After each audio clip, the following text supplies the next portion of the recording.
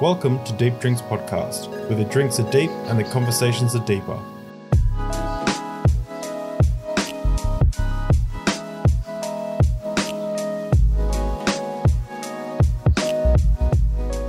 Well, welcome everybody to the Deep Drinks Podcast. My name is Dave, and with me tonight, or today, depending on what time zone you're in, we have the lovely Deborah Grace, the author of Crucifying the Bible. And as you can see, this book it may be small, but it is dense. Like, this thing could be used as like a study guide for, I guess, your ideas that you present in this book. I originally got the audio version. Love that so much. I had to buy the physical version because it's just so filled with references that, I'd recommend anyone checking it out. So welcome, Deborah Grace. Thank you so much. I'm very happy to be here. Oh, well, I'm super excited to have you on here because you're literally the first author we've ever had on the Deep Drinks Podcast. And what are we drinking for the Deep Drinks Podcast? We are drinking Frangelico. Frangelico? Yeah, Frangelico. So I've never had this before. This will be my first time ever tasting it. You suggested it, so I went out and got a bottle, and I was like, okay, whatever the guest suggests, as long as it's possible. So how do I drink it? Oh, you've got one of those glass. I've got a little whiskey glass. It works in a shot glass. It's hazelnut, a little bit of hazelnut flavor. I'm a purist. I'll be right back. Oh, okay.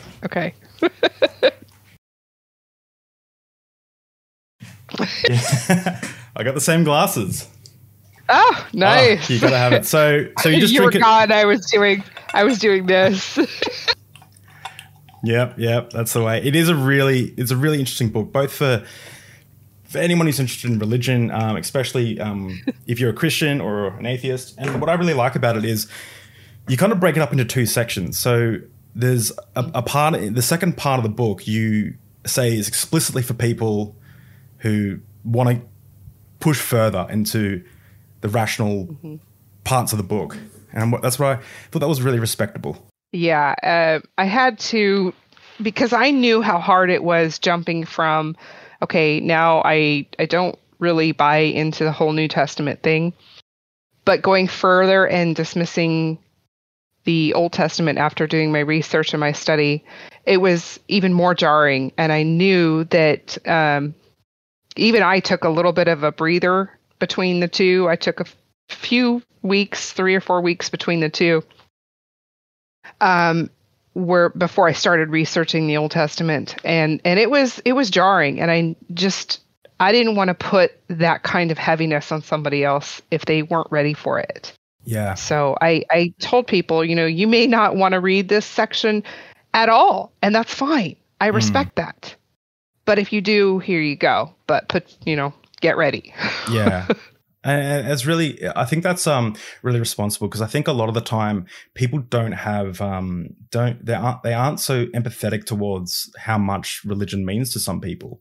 When I was a believer, I was never put in this situation, so I don't know how I actually would have reacted. But if someone held a gun to my head, no doubt in my mind, I would have said, yep, I would take the bullet before denouncing Jesus. Like, it was worth more than my life. So for people to investigate that is actually quite hard, emotionally.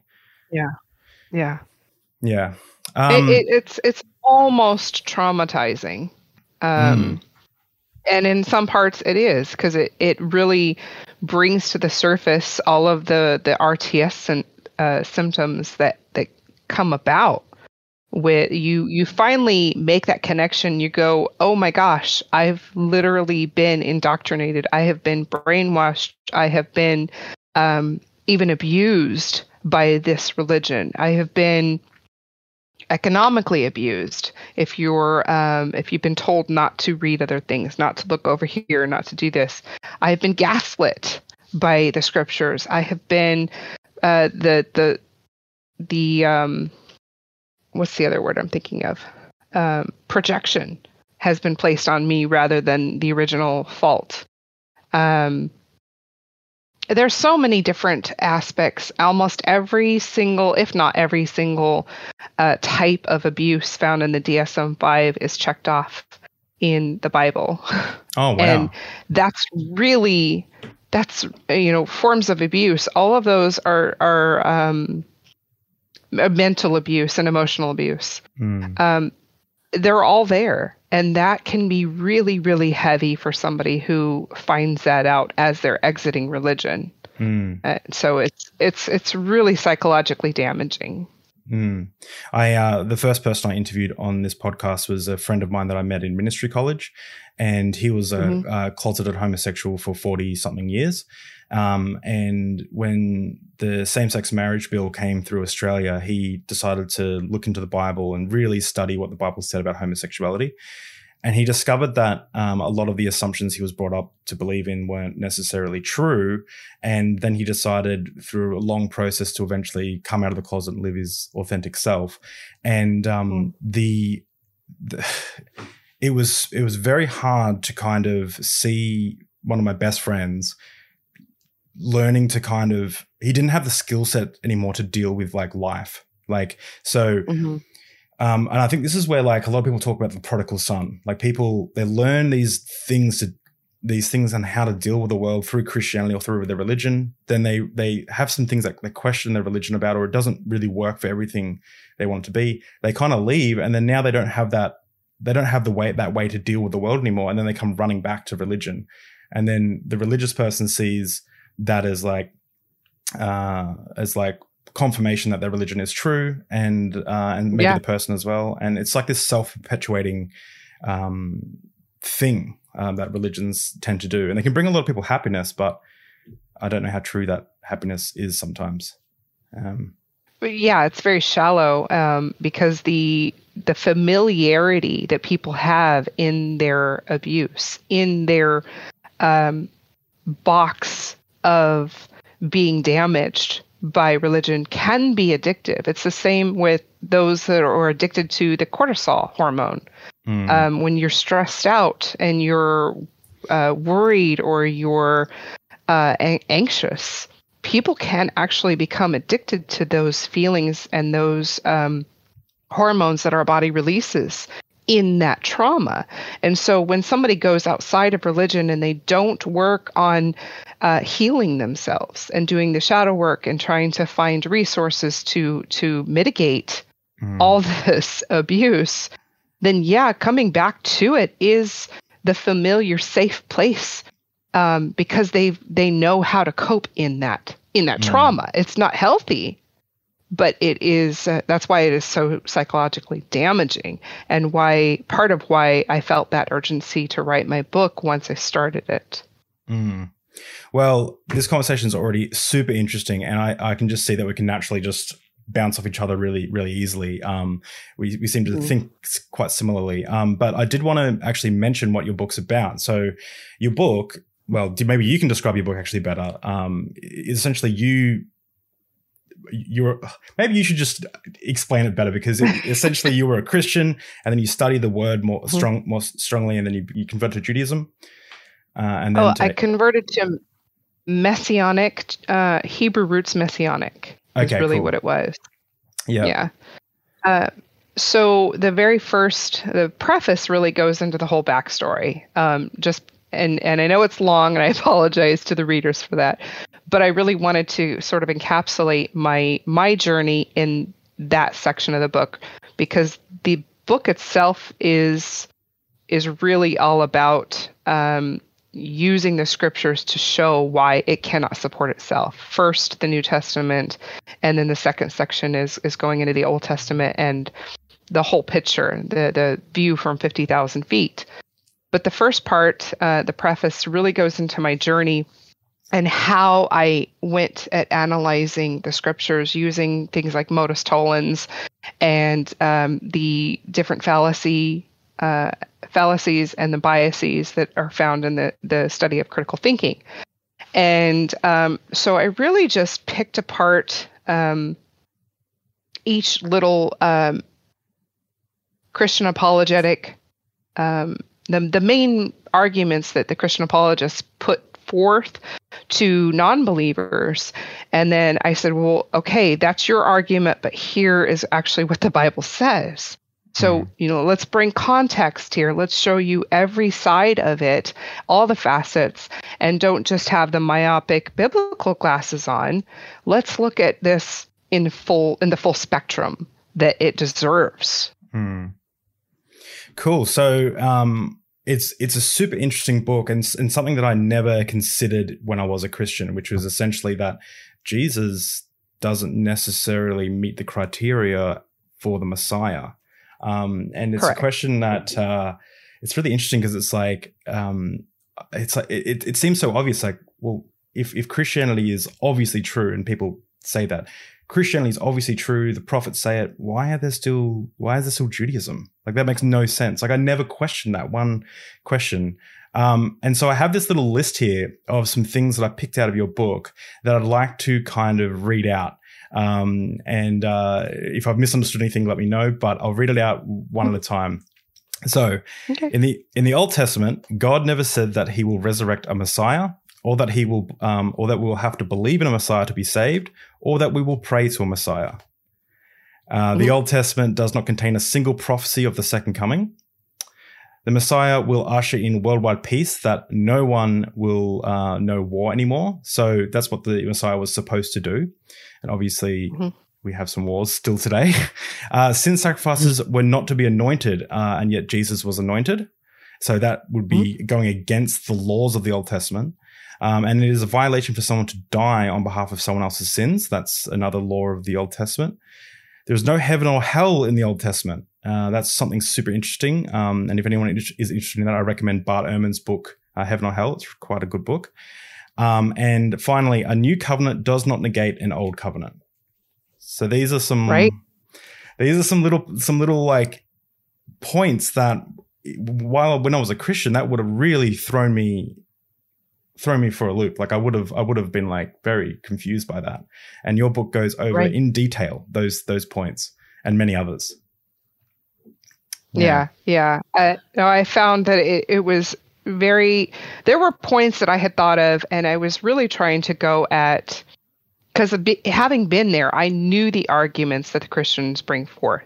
So I was really trying to think of it, not just critically, but I was really trying to put myself like I was a lawyer in a courtroom asking specific questions that most people wouldn't think to even question. So I was really thinking, all right, so, they say that Jesus fulfilled the law perfectly. Well, okay, let's look at what the law says. And having been in the Messianic Hebrew roots, I knew quite a bit of those laws. So I pulled up, the mitzvahs and went through them. And when I got to the sin sacrifice laws, I'm like, wait a minute. He said he fulfilled the law perfectly, but the crucifixion violates every single sin sacrifice law. How can you be an atonement for sin when your sacrifice, quote unquote, violates the law, which is sin? Sin cannot be an atonement for sin. How do I imagine that, I'm just guessing here, but I haven't looked into it, but I imagine that they would just, someone who tried to defend that would just do special pleading. Like, they would just say, well, it was different for Jesus because he's God. Is that how they generally? Sure. Sure. However, when you look at the Old Testament, the first 5 books of the Old Testament are said to be Torah, the law. And in that, you find several verses that say that it's an abomination. It's a violation of the law for any man to die for anybody else's sin. Okay, and then people are like, but Jesus was God. Well, in the book of Hebrews, in the New Testament, they call Jesus fully human. These are the writings that are in your Bible that you call infallible, that you call the perfect word of God and inspired. So how do you square that? How do you reconcile these two very obvious dichotomies of a sin sacrifice? Yeah, and it's at this point that I imagine, when you say in your book, the ad hominem attacks begin. I imagine at that point when you bring up that's when they start saying you just want to sin, or you like, why are you doing this, and et cetera, et cetera. Is that essentially what happens? Because that's what happens to me when I ask these same questions or similar. Very often. Yeah, very often they're like, well, who are you to be judging the word of God? And I'm like, well, prove that it's the word of God. Yeah. How can you prove that it's the word of God outside this claim? The Bible is the claim. It cannot simultaneously be the evidence. Yeah. So, using scripture to prove scripture is circular reasoning, and you're proof texting your narrative. Yeah. So it's I will call them out on the ad hominem attacks, and I'll be like, let's stick to the topics. We don't need to go to ad hominem. Let's stick to this topic, this subject, and see if you can square it. And I had somebody who said, yeah, let's debate. Here's my phone number. Call me. And I'm like, I'm not calling you. I have a Discord channel. Let's go over here. Yeah. No, you're trying to run away from the debate. Oh, okay. All right. I'll call you from my husband's phone. He can be the MC or the yeah. What's the right? Yeah. And I called and he never answered. Several That's times. Amazing. Sent a That's message. amazing. I'm going to call you in 15 minutes. You just said 5 minutes ago, let's do this, and now you're not answering your phone. Yeah. So okay. I recently put out a video on my channel that has to do with science. So it's not necessarily God-based or anything, but I had two people. It was so funny. One person said they would debate me and come on my channel if I recommitted my life to Jesus. And I was like, I didn't have anything to do with God, but I was like, what? Like, okay. And then the other person said he had 5 Twitter followers, and he said that I can't afford his fee. And I said, oh, I'll give you $1 for every Twitter follower you have to come on my show. And he said, how about we start with 25K? And I'm like, 25K. Okay. I was like, all right, this is hilarious. Like you're very, right. very strong on all your points, but you won't defend them. Anyway. So I just found it super interesting how people, they challenge the things and they dodge stuff. Now I need to have a sip of this because I haven't had a sip, and you say this is delicious. So I want to take a sip, and you just have it neat, right? Okay. Yeah. And you are correct. This would be delicious over ice cream or something, right? It actually would, yeah. Oh, that's so good. How alcoholic is smooth. That? Oh, it's not that alcoholic. But it's 12 p.m. It's 12 p.m. here in Australia, but in Australia day drinking is totally acceptable, so. Right. So well, it's 40 proof. I mean, that's kind of strong. Yeah, I guess. Well, if I finish stronger than wine. Yeah, if I finish the bottle, my wife will come home from shopping, and I don't know, it'll be funny. So I want to talk a little bit about your journey. So a lot of people might, I imagine the first thing they will go to is, what kind of a Christian were you? Like, were you really were you just brought up as a Christian, or were you super Saiyan Christian, like super Christian? And so I wanted to ask you, right. did you grow up a Christian? Did you have like a saved moment or a Pentecostal moment? Were you involved in a Pentecostal church? Cool. So I remember the day that I accepted Jesus as my Lord and Savior. I was 5 years old, wearing a yellow dress with white polka dots. Oh, that's adorable. In Sunday school. Oh. Yeah. And then, I put it in my book and all the different times and why, but baptized 6 times. And there was a reason for, as an infant, because, that's what they do. And then a few other times. The last one was to solidify my conversion to Hebrew roots, because I wanted to do it in the running waters of a river, fresh waters of a river, trying to mimic as close to Jesus' baptism as I could. So yeah, we read the Bible from cover to cover and then start again as children. I would play Bible trivia with my family, and I was homeschooled for 4 years. So that sort of even further solidified my creationism, as that getting away from the science in those early impressionable years, I was taught creationism. Young Earth creationism? Yes. Yeah, yeah. Yes. Like the Ken Ham, the Kent Hovind. So I don't think I didn't even know about Ken Hovind until a couple months ago. So I don't Oh, think I was exposed to his specific yeah. leanings. But we had the curriculum that taught it. And my family, my dad wrote Christian songs, very folk style, and we would go to different churches and sing his songs. And we had Pentecostal churches. I was in a Baptist church for a couple years.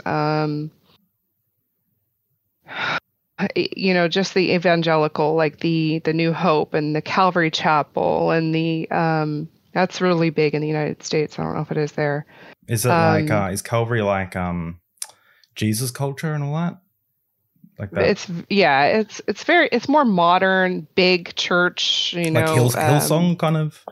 Yes, Yeah. like Hillsong type of, or Elevation, or that type of church.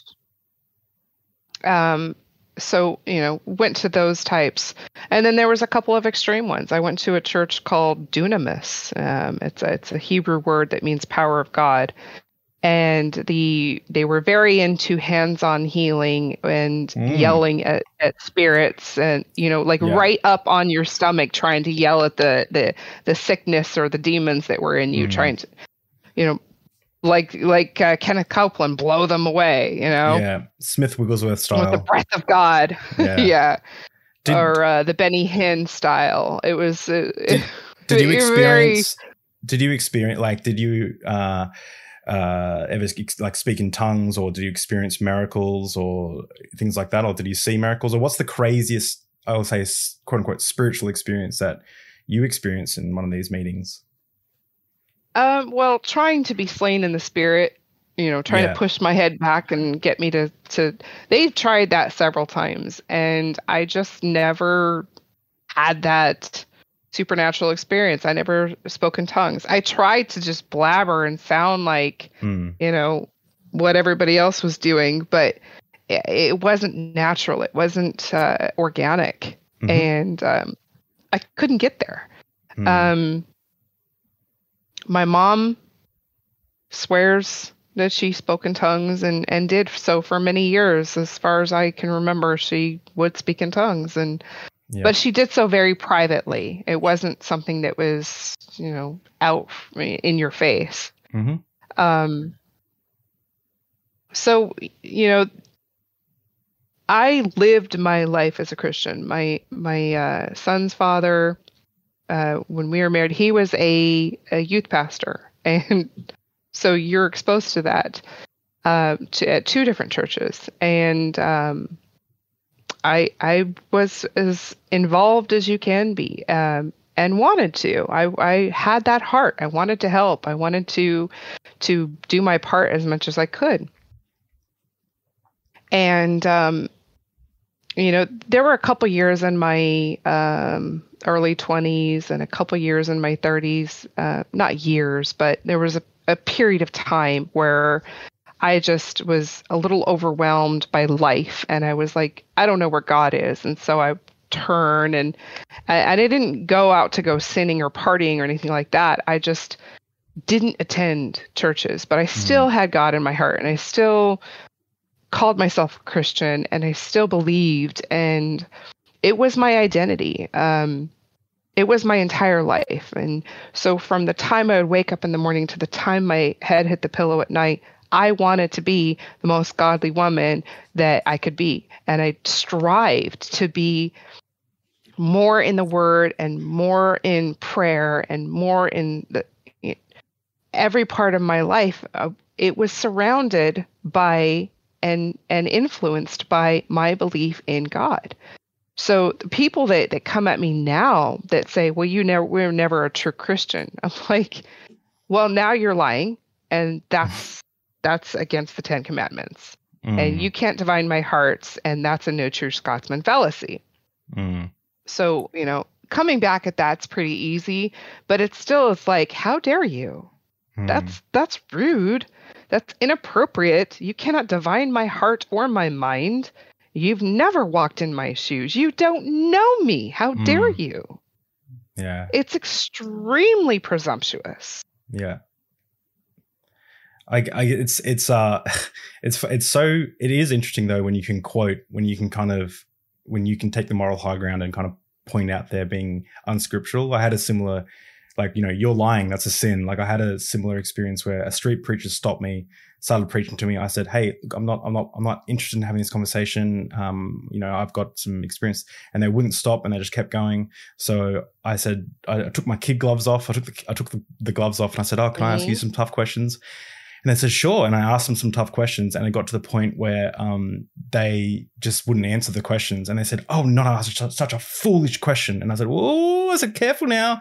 You're in danger of the fire of hell if you call me a fool." And then they said, "I didn't call you a fool. I called your arguments a fool." And I said, "Yeah, but it's kind of similar. You're getting close." And then it ended with me walking away, giving their flyers back and saying, "Hey, look, I'm not going to read these. Have them." And me walking away and them screaming at me, "God's going to harden your heart." And I'm like, "Well, you must have already done it."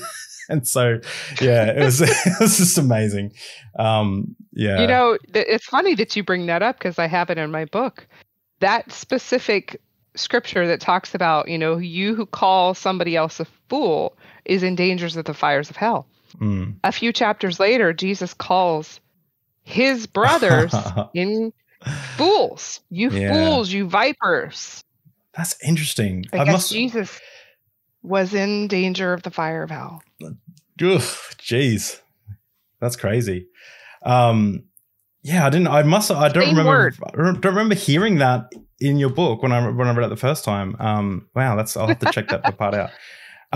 That is really interesting. So eventually, though, you mentioned in your book that you had this experience. Was this maybe in the Hebrew Roots movement or something?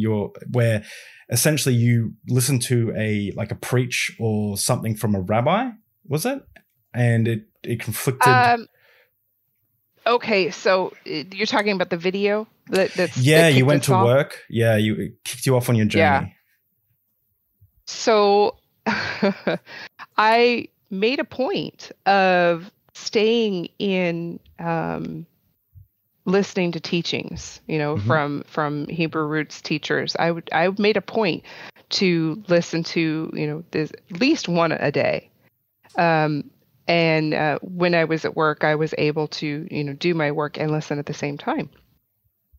So I was at lunch and I saw somebody ostracizing this series of videos by Scott Shube. And I was like, "Oh, I've never heard of him. That sounds interesting." And it was from a fellow Hebrew Roots person. And I was like, well, I'm just not going to listen to the gossip. I'm going to go to the source. What did he say? And so I turned on the first video and all color drained from my face, and I stopped it and I was like, I can't go to the next video. I have to take this home to my husband. So I went home and I said, "Hey, I need you to watch this video. But if you don't see what I see, our marriage is on the line." And he was like, "What?" Oh, what? Yeah. "Are you sure you want me to watch this?" So I was like, "Absolutely, I do." So he watched the first one. He says, "I'm done. I see what you saw." And we both knew the scriptures well enough to understand that he was right. He was scripturally sound in his arguments. And he didn't need to watch. He watched the second one. He didn't watch all 7. He's like, "I'm done. I don't need to see anymore." I watched the rest of them. And at that point, we were just like, "Oh, I guess we're going to go be Jewish then. And just, maybe we should find a synagogue." And I reached out to Tobias Singer. And he emailed me back and said, "Welcome home."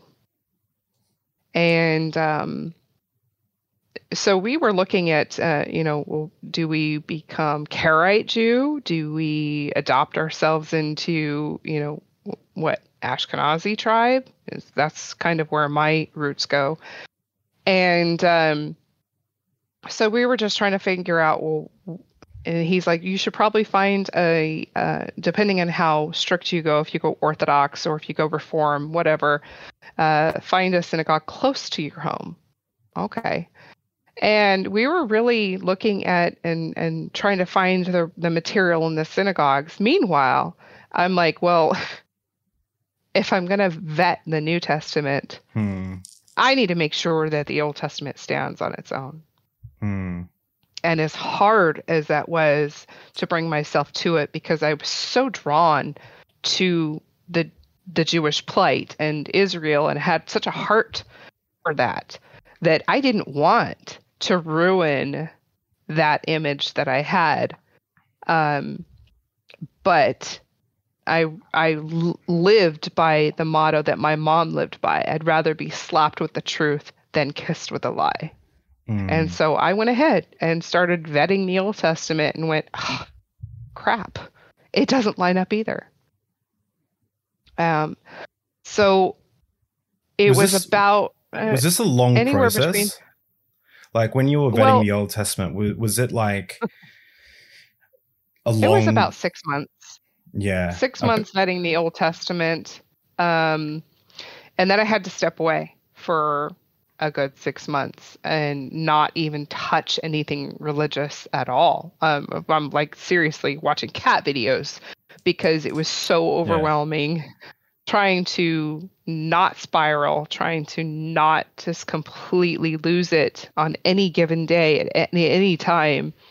I found myself crying on the floor in my living room, just face down crying, going, God, if you are there, if you are real, I need you to reveal yourself to me in whatever way that looks like. I don't care if you're freaking Krishna or Buddha, but freaking please reveal yourself, because I don't know if I can live without a God.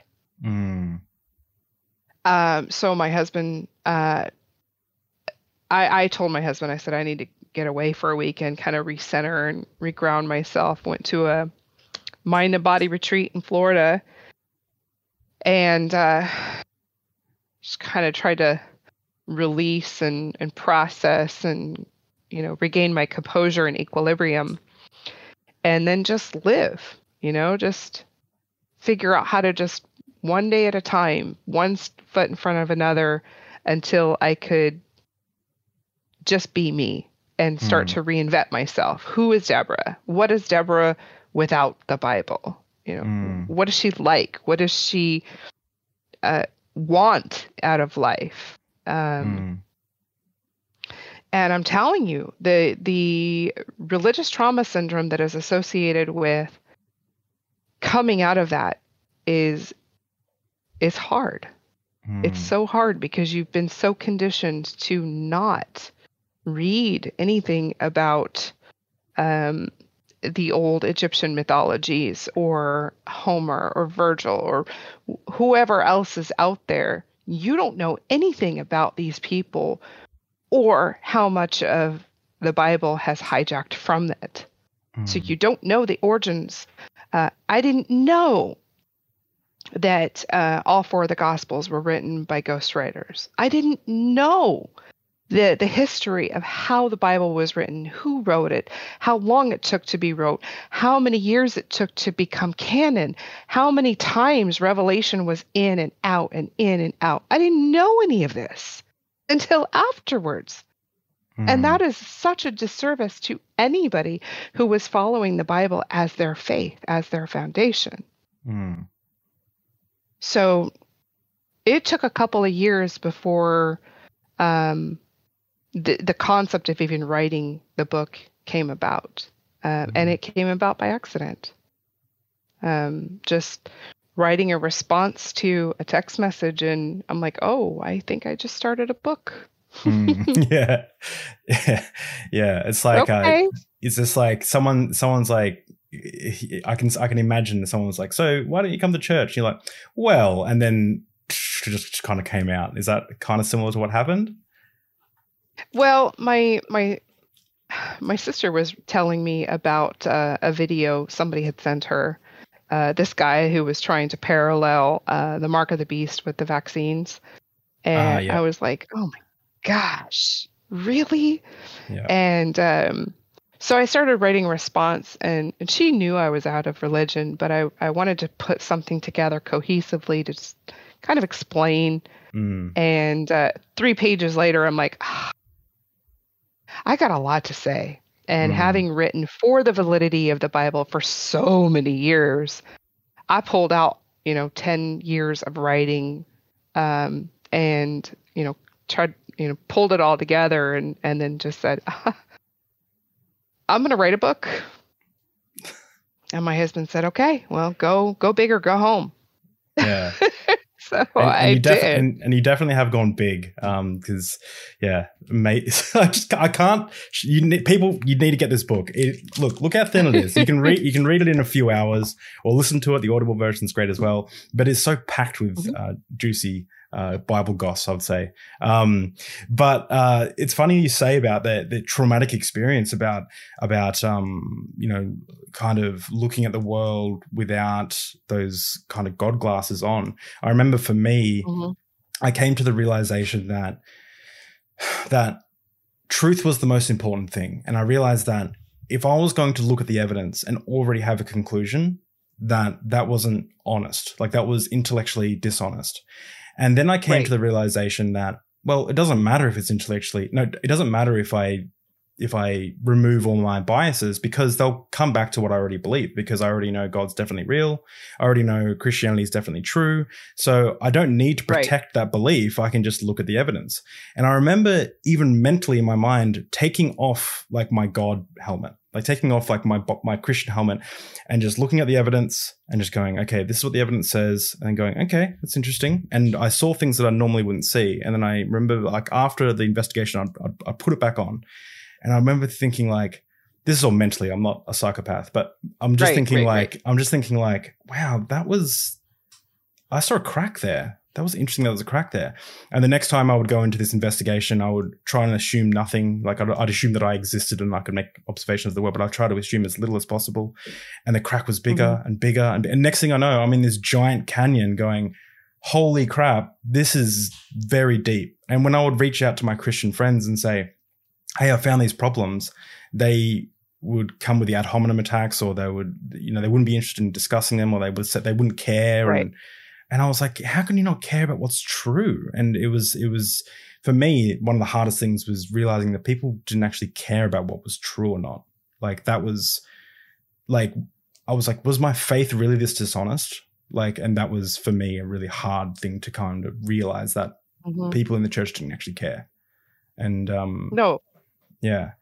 And no, they don't. As a matter of fact, we had, my husband and I, after questioning 2 separate pastors or teachers in the Hebrew Roots movement, 2 of the churches we were asked to leave.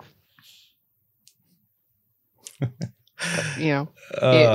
going to happen. When you start questioning their motives or their honesty, or here's what the scripture says, isn't that? And they're like, well, if you're not really learning anything from us, then maybe you should find somewhere else where you will learn. Yeah. And another one, it was about the submission. Like, my husband's like, I don't submit to you, I submit to God. And he was like, very offended. Yeah. And you mentioned in your book that your husband was having lunch with a pastor or a preacher, and then your husband was like, "Well, I love you as a brother," like, said, and then he said, and the pastor said, "Show me," and that's crazy. That's crazy, because you guys were having issues around the teachings of tithing and stuff at the time, right? Yeah, it was that, and there was another issue. There was a couple in the church that wanted to get married, and the pastor there, he said he wanted to do it, but he was only going to do it if they had counseling sessions with him beforehand. And they're like in their 50s, and they're like, oh, we know what we're doing, we want to do it. Why would we have to do that? And so they asked my husband, would you marry us? So my husband went online, got the certificate, and said, sure. And he married him. And the pastor was offended because Mark had stepped on his toes.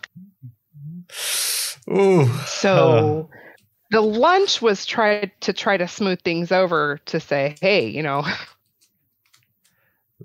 harm, no foul. These are adults over here, and you really shouldn't be offended. They're adults. Sorry, but it is what it is. Let's get past this. And the guy, he just wasn't having it. Oh wow! So, how long would you say that you? Would you consider yourself an agnostic atheist now, or what would you consider yourself in your belief system? I really try not to put a title. For all intents and purposes, my belief system falls within the atheist category. I try not to use that term because it's so offensive to Christians, and it has such a negative connotation within their circles. Yeah. So for most of the time, I just call myself a skeptic. I don't know if there is a God or not. And I tend to lean on the fact that there isn't. I don't know what we're living in. Who created it? Is this a realm? Is it a matrix? Is it millions of years? I don't know. I really don't know. Where did it all come from? Who knows? But it doesn't matter in my day-to-day life. What matters is me being a good person and trying to make this world a better place. Yeah. That's what matters. Yeah. My relationships with other people, that's what matters. Leaving a legacy, being an example to other people, that's what matters. Does God exist? I don't know. I really don't know, but I'm comfortable in that not knowing. Yeah, and that's me being honest with me. I was just going to say that seems like, from my experience, is the only honest answer you can actually give. We don't know, but just like how the ancient Greeks didn't know where thunder was coming from, making up stories about how it's Zeus making that thunder, it may satisfy, maybe satisfying emotionally, but it's probably not true. So it's probably best to just say, look, we don't know yet. Like, let's find out. Like, it's an interesting thing, but let's keep the barbecue going, get some drinks, have some friends over. Like, still enjoy your life. Well, and those you asked earlier about, did I have any supernatural experiences? And I apologize for not getting to that. I do have a couple from my childhood. I had a very, very bad reaction to immunization shot when I was 12, and for 3 weeks, I was in a state like a very severe stroke victim. I couldn't walk, couldn't write, couldn't talk, couldn't feed myself, nothing. And it was 3 weeks later that I woke up and started feeling better. And my mom associated that to God. Right. Okay, maybe it was just, I had inflammation in my brain and it came down, the swelling came down. Who knows? They didn't know whether I would ever recover, but I did. And it's to slide God in there is extremely naive, and it's presumptuous. And to do the God of the gaps for everything we don't know is primitive in thought. Science doesn't operate that way. Things that we don't know, you don't call it God. Why should we do that as even as a believer? The God of the gaps fallacy is a fallacy. Yeah. It's interesting too, because like, if you didn't recover from that super unfortunate experience, then it wouldn't be God's fault. So it's like kind of an unfalsifiable claim, right? So like when it works, it's God. When it doesn't work, well, it's not God's timing or something. You can't be proven wrong. Replace God for magical jug of milk, and you get the exact same results. It's either the jug of milk works or it doesn't. So yeah. Well, I want to actually talk a little bit about your book. And I wanted to mention a few things from the book and just get your thoughts on them, or maybe you could elaborate a little bit further. So a few things that stood out to me was you talk about the sin sacrifice, and I've got a bookmark, and I'll just read out a little section of this. The most glaring violation and worldview symbol of the Christian faith is the cross where Jesus is hung, not burned. Not even Abraham was going to hang or crucify Isaac. The Old Testament states, he that is hanged is cursed of God, but Jesus is hung. If Jesus were God, I'm a little dyslexic, sorry. If Jesus were God and if his death was an act of self-sacrifice, then he would be cursing himself. Yeah. And I found that quite interesting. Yeah. Can you elaborate a little bit on the sin sacrifice? Yeah. So every single aspect of the sin sacrifice was a violation. The Old Testament law states that a sin sacrifice must be killed quickly. The blood drained out at the base of the altar. The altar is supposed to be anointed. The sin sacrifice is not to be anointed. It's supposed to be burnt. The leftovers are supposed to be eaten by the priests.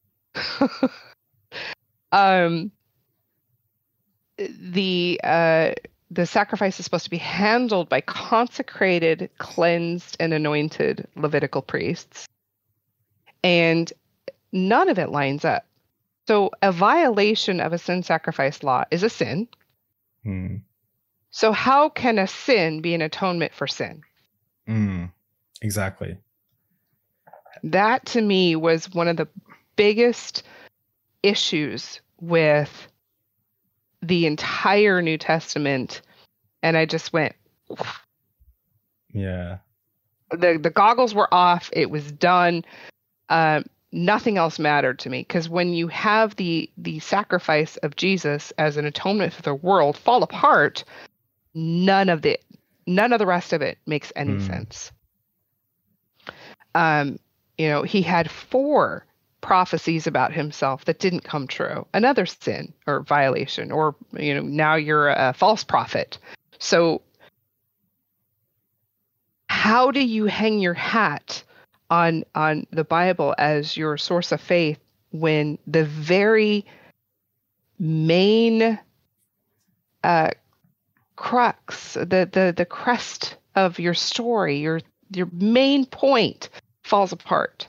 It doesn't line up, and now the rest of it is non sequitur. Yeah, it's interesting too, because I think there was even a sect in early Christianity, a very early sect, like within the first couple hundred years, called the Marcionites, and they rejected the Old Testament, and they rejected the Old Testament God as an evil deity, that created the world, and Jesus came to save us from this evil deity. So I guess if you just take out all the prophecies about God, and you throw out the whole Old Testament, and you just refer to Jesus as like someone who was like God who crucified himself or something, I guess it could work. But I mean, you're kind of throwing out everything and basing it on nothing, I guess. But yeah, it's... Well, but at the same time, if you look at, some of the words that Jesus said, he came to save, believe on him and be saved. But those who don't believe, you're dividing the wheat from the tares, and you're dividing the thorns from the good seeds, and whatever else other analogies he uses. If you're coming to save people from a hell that you created, that's extortion. So even if you only use the New Testament, and he's coming back supposedly per the book of Revelation, he's coming back drenched in blood with a sword. How is that benevolent? You're coming to scorched earth. Yeah. Coming back to scorched earth, and you're doing it to save.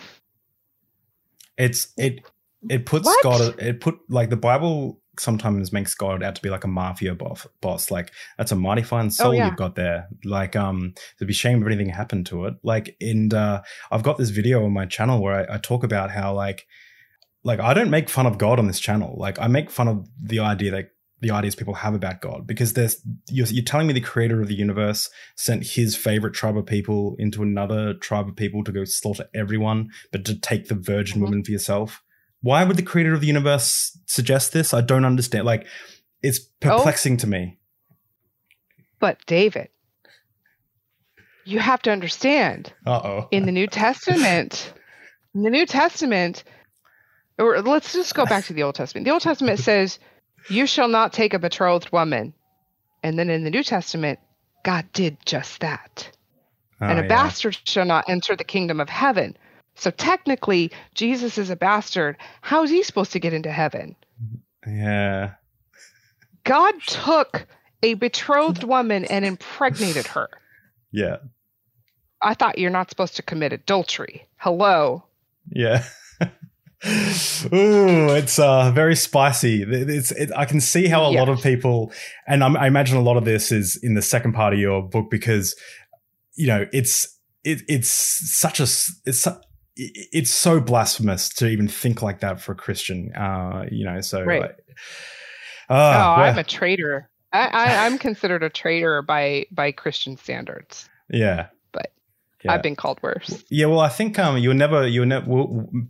neither of us were never really true Christians, because what it says in 1 John, they were never really with us if they're now not with us or something. I don't know. I haven't read it for a while. Right. If you're not for God, you're against God. So. Yeah, but we have delicious from Milico. Right. Frangelico, sorry. It's obviously taken effect, and I was a little nervous before this, so I had a little bit of whiskey as well. Okay. I did want to mention Isaiah 53, because when I mentioned on Reddit that I was interviewing someone who converted from Christianity to Judaism and then to atheism, is how I worded it anyway. They said, have they read Isaiah 53? And I even had a family member who went to a ministry college years ago, a Bible college or ministry college, I can't remember. And I said, actually, and I said, what are you learning? And they said, I'm learning about, why the Jews don't accept Jesus. And I was like, that's interesting. And I said, why is that? I'm interested in knowing. They said, because they don't have Isaiah 53. And I was like, wow. I was like, that's super interesting. Not true. Yeah. And then so I went away and looked it up later, and I was like, no, they do. It's right there. Like, what? And I was like, hang on. They do. And I was like, how are you being taught this in like an accredited course? Right. It's just blatantly wrong. Anyway, go on. Tell us about Isaiah 53. That is a lie that has been perpetuated by the missionaries. And people just believe it because that's what they're taught. That's what they're told. But no, the Hebrew Bible does have Isaiah 53. They know it. They read it. But you have a lot of problems with Isaiah 53. For the first and foremost is most of it, not all of it, most of it is past tense, which last time I checked, a prophecy is not past tense. But there's a lot of problems with it. You have he made his grave. It's verse 9. He made his grave. Oh, let's go back to verse 8. Verse 8 says he was taken, but the Hebrew uses the word lamo, which is them or they. They were taken. So it's a plural used on that verse in the Hebrew. Just to give some context for maybe people who aren't super familiar, Isaiah 53 is an Old Testament scripture that Christians use to say that Jesus, it's prophesying about the coming Messiah Jesus. Yet the Judaism, they still read this scripture and they don't believe Jesus is fulfilling that scripture. So that's what we're talking about. Yeah. Right. Verse 9 is backwards because it says that that Jesus made his grave with the wicked, but he was actually buried in a rich man's tomb, not a criminal's tomb. And then it says that his death was with the rich. Well, unless these thieves were rich, they were criminals, not rich. So it's completely backwards. It says that he shall see his seed. The Hebrew word there is zerah, which always means physical children. Jesus didn't have any children. It says that he would have prolonged days. I don't think 30 or 33, whatever you subscribe to, is very long life.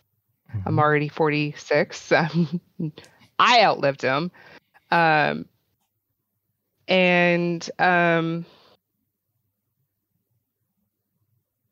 know then it doesn't a mention lot of Jesus. people talk about. It doesn't mention Jesus by name, it does doesn't. it? No, and it doesn't even mention the promised Messiah in these passages. Okay. So, I mean, that's a big problem there too. But if there's a lot of people say, well, it talks about the rod and the stripes, the rod and the stripes. Jesus was beaten and he was, what's the word? Flogged? Flogged. Yes, thank you. And there are 3 verses outside of Isaiah 53 that talk about, the suffering servant from chapter 1 to chapter 52 and chapter 54 to the end always means Israel, all of Israel. The suffering servant is a collective noun to mean all of Israel.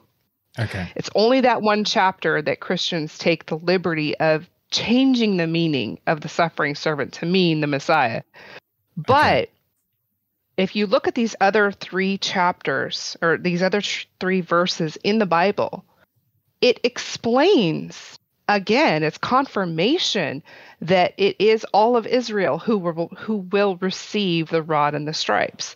2 Samuel 7:14, if Israel is to sin, I will discipline them with rod and stripes. Psalm 89, verses 30 through 32, I will visit my children's sin with a rod and stripes. Children's. And then in Job 9:34, let him take his rod away from me. Job is considered to be part of that collective Israel, even way back then. So if you have this specific, all these problems, you have to take it cumulatively. If you look at it, I mean, even if you take one of those, just one of those verses, you know that the entire verse or the whole chapter or the whole book, it's not referring to Jesus. None of it is pointing to Jesus in that respect. There are some prophecy verses in Isaiah, but I think they're found in like verse or chapter 11, and it's not the same context. You have to look at that in context. Yeah, it's also interesting too because I've heard someone, I think they called up the Atheist Experience, or maybe it was another talk show, but they said that Jesus is it's all like true because he fulfills the prophecies of the Old Testament. And I think it was Tracy, who I miss dearly from being on that show. She said, did the writers of the New Testament have access to the Old Testament? And the person was like, because it's just like, well, if you were trying to convince someone that Jesus was the Messiah, let's say he was, I mean, there were many apocalyptic preachers roaming around. I mean, John the Baptist was an apocalyptic preacher running around Judea at that time. Let's say if you were wanting to convince that he is the Messiah and you get these beliefs, well, you could easily kind of explain the story to fit the Old Testament scriptures, especially when it's written, the New Testament is written 30 to 60 years after the events that they try to record. That's ad hoc rationalization right there. Yeah. The whole New Testament is that's all it is. I actually mentioned John the Baptist in my my book because one of the prophecies of the Messiah is that Elijah would come before the Messiah. Yeah, and so obviously they try to squeeze John the Baptist as that, and Jesus says, yeah, if you can accept it, here's John the Baptist, he is Elijah. Well, then later John the Baptist is questioned and he confesses and denies it not, that's verbatim, and says he's not Elijah. So who's lying here? Is it Jesus or is it John the Baptist? And either way, you don't usher in the kingdom of heaven with lies. Yeah, I was preaching at a youth camp once when I was training to be the youth pastor. I was a youth leader at the time, and I actually was preaching and I had my Bible and I was like, "Do you guys know?" I was trying to get them all excited for God. It's like, do you guys know that John the Baptist was Elijah? Or I can't remember exactly what it was. And as I said that, the youth pastor's wife went, and I looked at her and she goes, no, that's wrong. And I went, oh, okay, forget that. And I just kept going on. And afterwards I was like, what do you mean? It says it right here. And she's like, no, I think you're missing the context. And I was like, what? And then the other leaders were like, I don't think she's read it. Like, this doesn't make sense because it says it. And anyway, it was just interesting that it's just got. There are pastors across the nation, across the world right now that still to this day are preaching that, yes, John the Baptist was Elijah. Yeah. You also mentioned in your book that some references in the New Testament that reference the Old Testament don't exist in the Old Testament. Can you explain a little bit about that? Oh, yeah. The biggest and most glaring of the examples is often used by Christian apologists. I think it's 2 Corinthians 15, 3-4, or first, I can't remember. And it talks about how, according to the scriptures, Christ died, buried, and resurrected on the third day. According to what scriptures? According to what scriptures? Because that is not mentioned anywhere in the Old Testament. Yeah. That's pulled out of thin air. That's completely fabricated. Yeah. Or we've lost it to time. On that alone, the entire Bible should be deemed defunct. Well, it's at least defunct in that it's not the perfectly put together word of God, because like, couldn't you still say right? Not infallible. Yeah, not infallible. Because you could say that, well, maybe there was scriptures, but they were just lost to time, right? Or something, or like they've just been lost. But it just, I mean, you could, but I mean, or you know, what religious script is that pulling from? Is that pulling from like the books of Greek mythology? I mean, what scriptures? Because a lot of text around the world from different civilizations are deemed, you know, sacred, but it's certainly not coming from the Hebrew Bible. Yeah.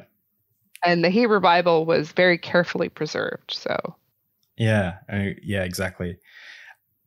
I do have some more stuff that I want to talk to you about your book, but I think at this stage we might just move on to the Q&A, and maybe if people have questions, we can do another one of these one time or something. If you're up for it, maybe.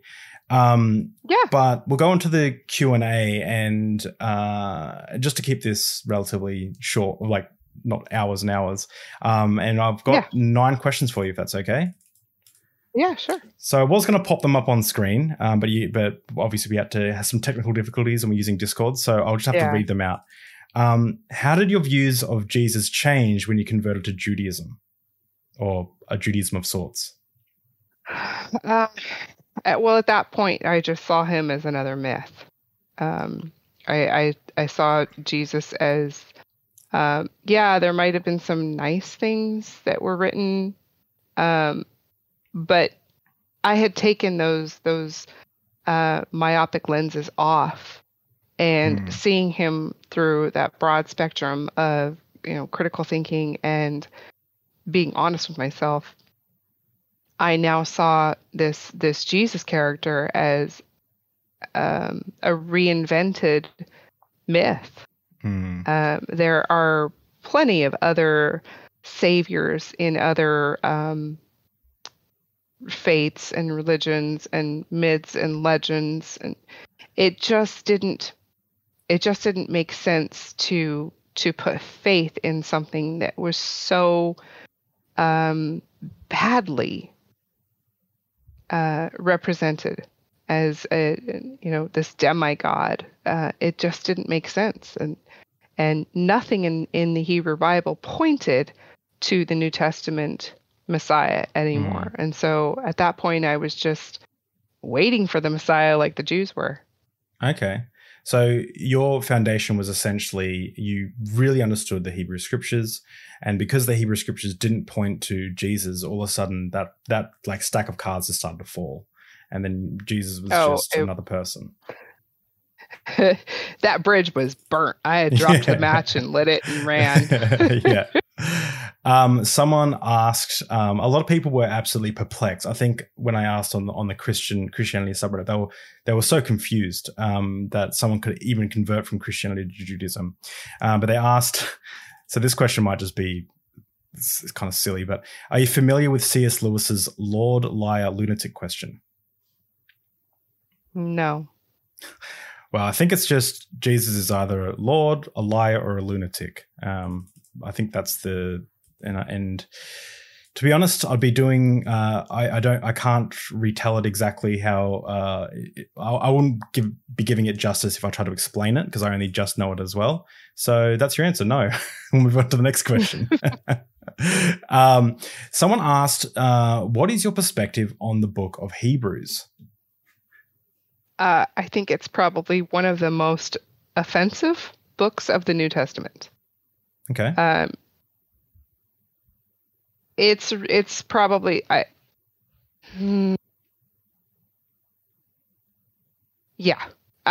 would have to say that the book of Hebrews is probably the most offensive. It takes so much out. It's one of the most unmatched books of the New Testament. I don't think it matches anything else. The whole tone of it and trying to say that the new covenant replaces the old covenant. It was very badly and poorly explained because if you look at the first chapter in Hebrews, it talks about the waxing old of heaven and earth. And then you move to, I think it's Hebrews 8 or 11, I can't remember, that talks about because the Old Testament was erroneous, they had to bring in this new one, and you had to replace the priesthood. And it completely takes out of context the fact that the prophecies were talking about that the new covenant wouldn't be in place until heaven and earth passed away. And then Jesus actually confirmed that, saying, until heaven and earth pass away, every bit of this law is still in effect. And then Hebrews comes along and says, oh, no, that's not what it says. It's not what it means. It's so badly taken out of context. And whoever wrote it did not understand the Hebrew Bible at all or the words of Jesus. And they didn't understand how all of that came together. So, yeah. Is it traditionally authored by Paul? Like, do people think? So there's like the traditional, like what the church thinks, which is usually a little bit misguided. Is it traditionally thought of as Paul wrote it, but then what does history actually tell us? Is it not written by Paul or? So some Bible scholars believe that the book of Hebrews was written by Paul, and some of them don't.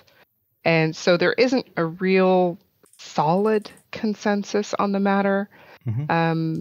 I would actually lean toward the book of Hebrew not being written by Paul. Mm-hmm. But I just don't know. I mean, I wasn't there. I don't know who wrote it. So, yeah. And obviously, the scholars would agree. They don't know. They haven't come to a consensus either. So, cool. This is a big question, and it's more of a question that is probably outside of the scope of Christianity, and it's probably outside of the scope of religion even, is how I'd like you to kind of address it. And that is essentially, the question is essentially, and take your time if you need to think about this, but what evidence would convince you of the existence of a creator?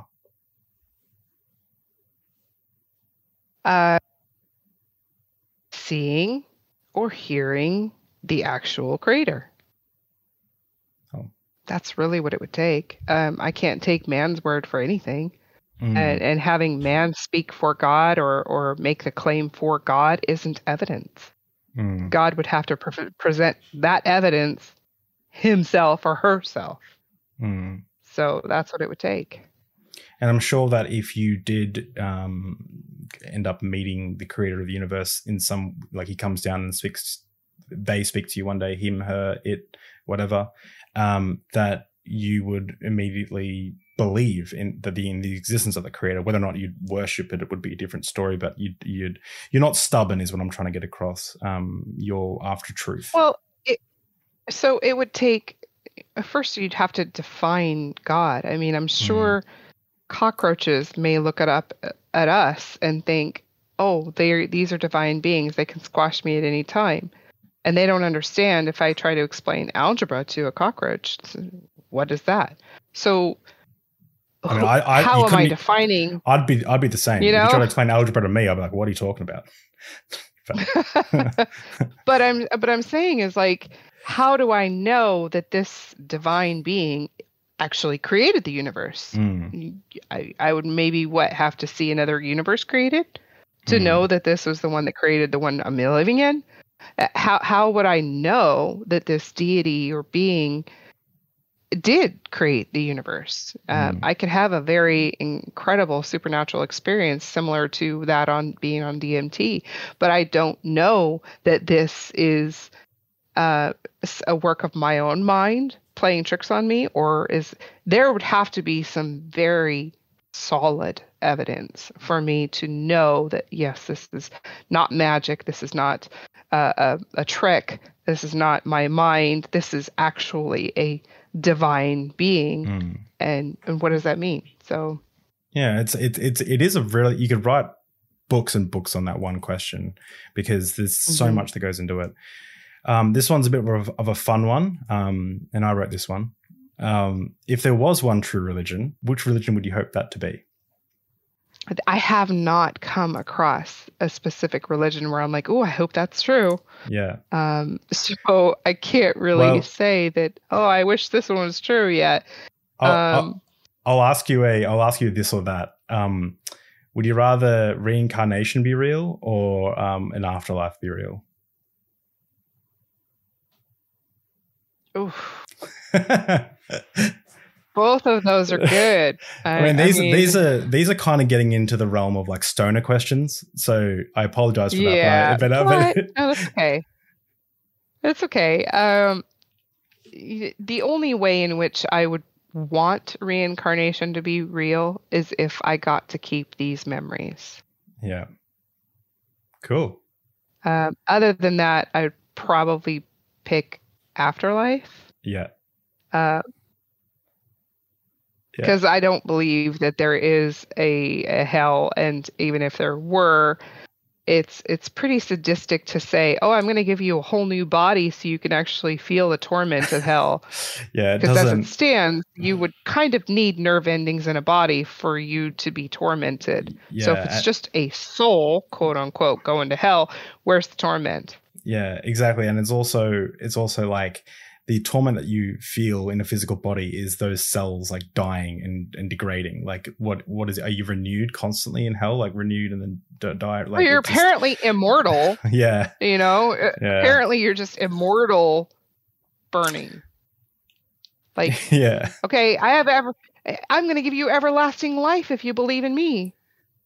Okay, but you're going to give everlasting life to the person in hell too. So, okay. Yeah, exactly. What did you find is the most common misconceptions Christians have about the Old Testament when you left Christianity to Judaism?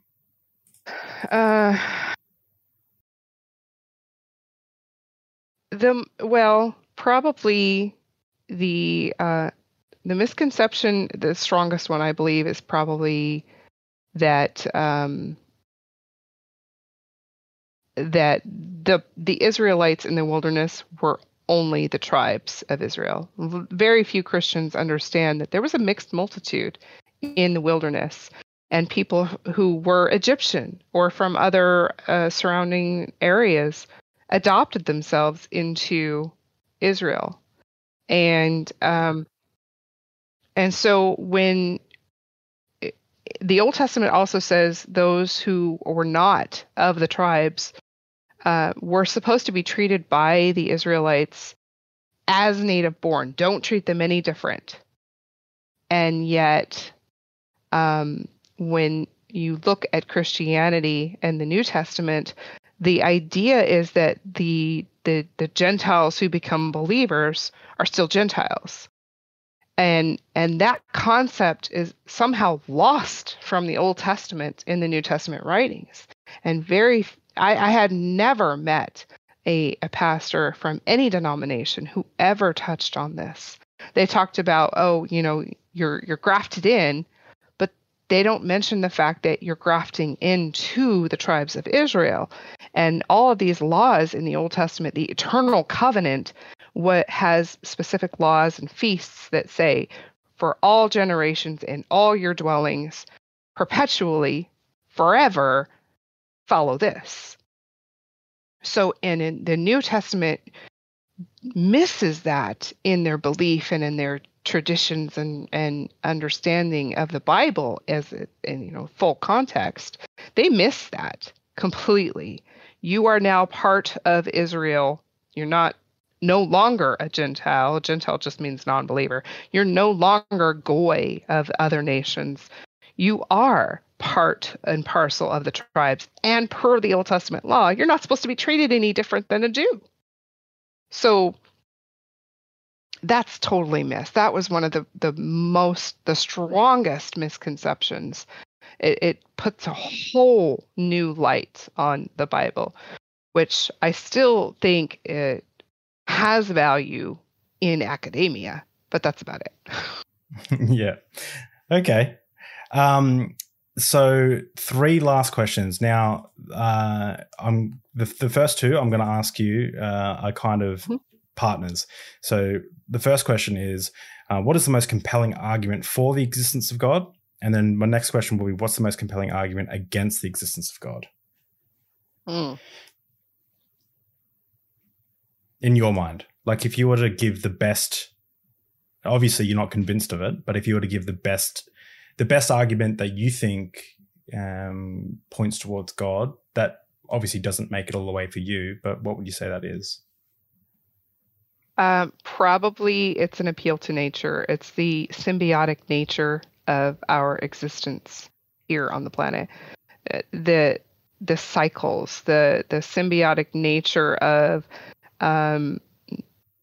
just the life on the plains of Africa, how it all needs each other, how it all feeds off of each other, and the cycle of life that happens between the redwood forests to the kelp in the ocean to our winters and the balance that exists in nature.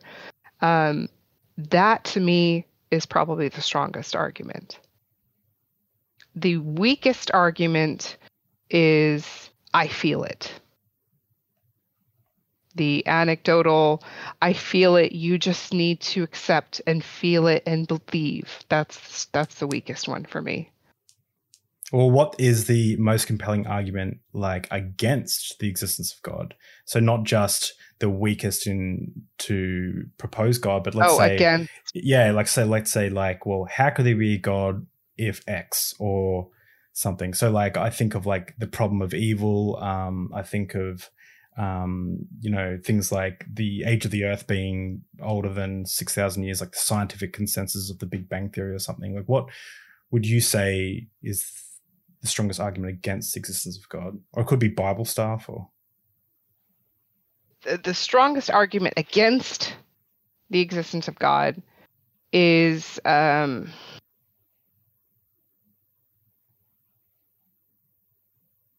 probably the biblical God, because that's all I could speak to is the biblical God. Yeah. Is probably the moral argument. Which is so funny because people say the opposite. People say that that's the reason. Yeah, interesting. Yeah. No, there isn't.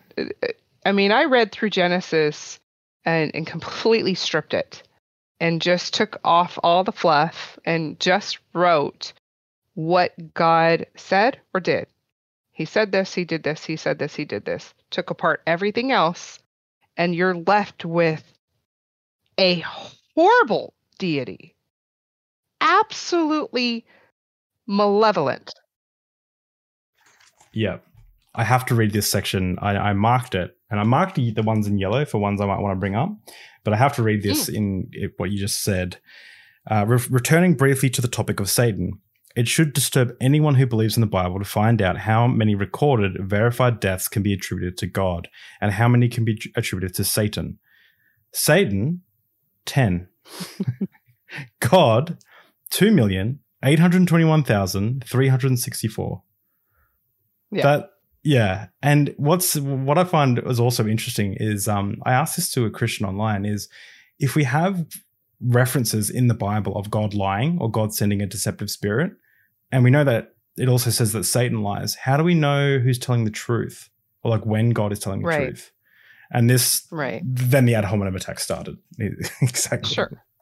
Yeah. Because, that's why you ask such a foolish question.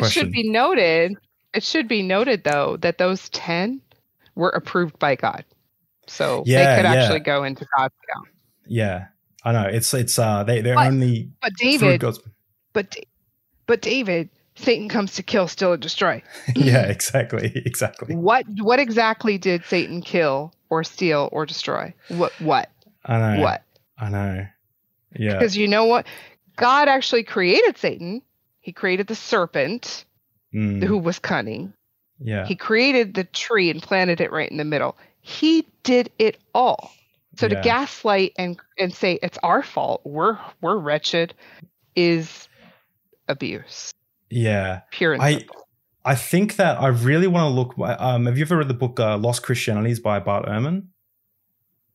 No, I haven't read that one yet. I have a long list of books I want to read and getting to them. I bet. Lost Christianities. He has a talk on it as well on YouTube, like a bunch of talks, and it is so interesting because he mentions that there's the Marcionites, which I mentioned before, and then there's the Ebionites and Gnostics and stuff, and how proto-Orthodox Christianity kind of took off. But what's so interesting about it is the Marcion of Sinope, I think he's called. He rejected all the Old Testament, and he had this book called that I think this is all back somewhere in my brain that I don't really remember. But he had this book called The Antitheses, and we only know about it because we know about people who were referencing it like in order to rebut it. So we don't actually have the original. It'd be so interesting to find the original. But essentially he was saying, how can you say that the God of the New Testament is the same as the God of the Old Testament? Because, are you saying the person that said, let the little children come to me, also said, go and kill the Midianites or or I forgot which group it was, or go kill the little children? Or, are you saying that the same God that says, turn the other cheek, also said, I'm jealous and I'm going to flood the entire world? Like, how can you say these are the two same gods? And I was like, wow, this Marcion of Sinope, he was like a kind of a badass for 200 CE or whenever he was kicking around. And I really wish I could read his original texts. Like if we could find them somewhere one day, or maybe Satan has a book that we don't know about that we could dig up. We imagine that. Right. Yeah. Well, that's, the God of the New Testament is just as bad. I mean, you have verses in Luke that say, we are good for nothing slaves. And we're supposed to be happy about it. And then you have Jesus, who's calling the Gentile woman and her daughter dogs. You have the book of Revelation, where he's just pouring out bowls of wrath left and right, scorched earth. It's just a nightmare mess, coming back drenched in blood with a sword. And of course, it's the same one. Of course. Yeah. Yep. Yep. I don't know what to say to it all except for yep.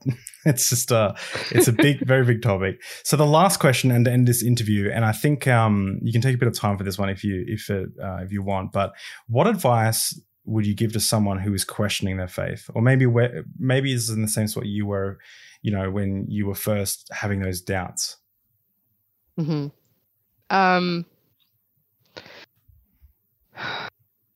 It takes courage to question your faith, and it's not an easy road initially, but it does get better.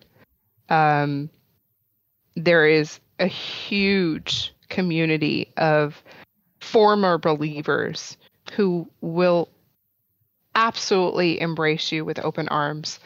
And I've spoken to people. I've answered phone calls. I've reached out to a couple people and said, "Hey, if you need to talk, I'm here. Let's have a conversation." I've done that numerous times. But if you are willing to be honest with yourself and actually question your faith, you're a badass. And take comfort in that. It is not an easy road. It's not an easy journey, but it is a badass road to be on. And on the other side, life goes on.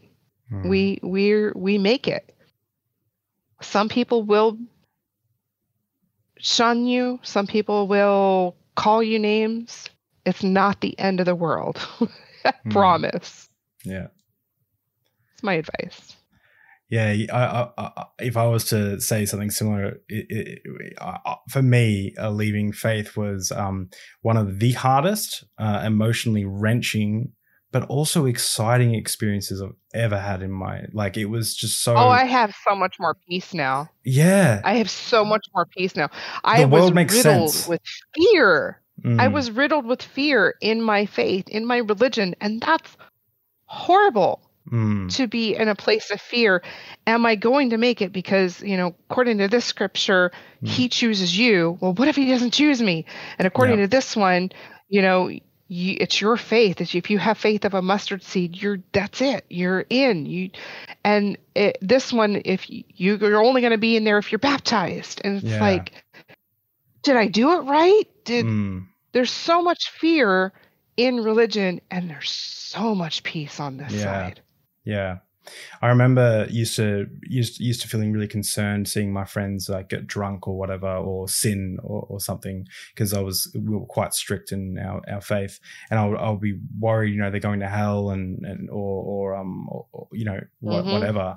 And I remember, when they would drink obsessively or they would go crazy because that's what they expected to do. But as I got older and as I kind of sat with our faith and stuff, my wife and I, that guilt about drinking and stuff kind of went away, and we realized, you know what, like, it's actually fine to have some drinks and like enjoy the night and stuff. And if you don't want to be sick, then you don't have to drink too much, and you can have a couple of drinks, and you can, spend some time with your friends and your loved ones. You can have deep conversations, and you can, go to bed, wake up with a hangover, order a pizza. It's totally acceptable and fine. If you don't want to be hungover, don't drink too much. If you, like this, just things started to make sense. Like if I was nervous about, going for a drive into the city because I had anxiety or something, I used to pray about it. And that would make me feel better. It's like, but I realized, like, well, hang on, I don't need to swerve into traffic. If I don't feel safe, I can just continue on the same road that I'm on. And like, just building rational ways to like deal with the world. It was a hard process to kind of shake the faith and the appealing to belief and stuff. But once I did, and once my wife did, the world became so much easier to deal with, and also exciting. Like, we live with someone who works at Australia Zoo with Steve Irwin, like before he died, like his zoo. And she works with like Robert Irwin, his son, and stuff. And we went in there with her, and it was awesome because like we went up to the fossil cabinet, and I bought fossils, and they're like, I think it's like 60 million years old. And it's like, I just bought it for like $20. And I was like, I don't have to rationalize why these numbers are fake and why the Irwins are lying to me about stuff. I was just like, this is really cool. Like the universe just kind of makes sense. So although it's like heart wrenching and you can have issues with your family, and, some of our family don't even know where we're at still, it's super rewarding is what I'd say, and exciting. If I may, when I started to expand my repertoire of literature, I came across a scripture in the Apocrypha, in the book of Ecclesiasticus. I ended up buying the 1611 King James Bible, which has it. Right. But I got it right there. The 20-year editional. Yeah, amazing, right? Yeah. It's beautiful. It was my favorite book to read from. Yeah. Or my favorite Bible to read from. But there's a verse in Ecclesiasticus that says that wine was made to make men merry. And then Jesus first first miracle was turning water into wine. So, Amen. yeah, having a drink or two is not a problem, even scripturally. Yeah. I don't know where those doctrines came from. I know. You can't drink. Yeah. Well, thank you so much. Thank you so much for coming on the podcast, Deborah. Everyone, make sure you check out the book. I would recommend, if you're kind of interested, I'd recommend just at least getting the Audible version because it's only like 4.5 hours long. The narrator is awesome. And then, she's great. And then get the physical version if you love it. I got the Audible version and I was kind of like, yeah, this will be interesting, like whatever. And then when I was about halfway through, I think I messaged you and I was like, I messaged you just randomly on your Facebook page. And I was like, this is amazing. And I was like, this is so good. And then like only hours after that, I was like, can you please come on my show? And then you're like, yeah, sure.